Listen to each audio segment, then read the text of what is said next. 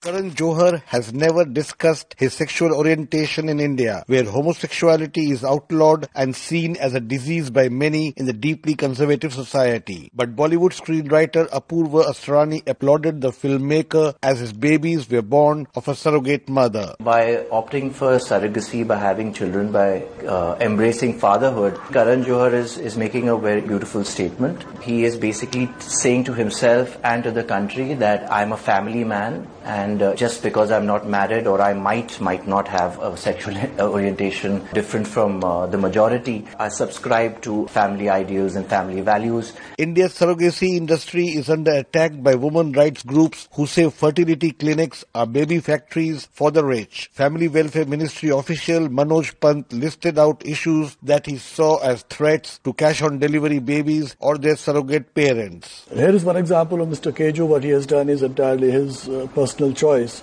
But you don't make a law keeping only one individual in mind. We have had many cases where the children born out of surrogacy have been not treated fairly. We have had many complaints where a woman, single woman, opting for surrogacy, suddenly finding a partner and then abandoning the child. A draft law stipulates only childless Indian couples married for 5 years and with proven medical problems would be eligible for surrogacy. Reproductive specialist Kamini Rao called it intrusive. Why should the government go into the bedrooms of every family to tell them whether to have or not have a pregnancy, and whether any women that are going through surrogacy have been exploited? Gynecologists look into the welfare of the surrogate as well as of the commissioning parents. Why don't you allow the doctors to do their jobs? Because I do not believe today that you have a few ministers to sit and decide about a bill that has gone through almost 15 years of public debates. If Parliament passes the bill into law, India's $2.3 billion surrogacy industry will come under scrutiny. But also, it will end the exploitation of women willing to bear children of those who cannot.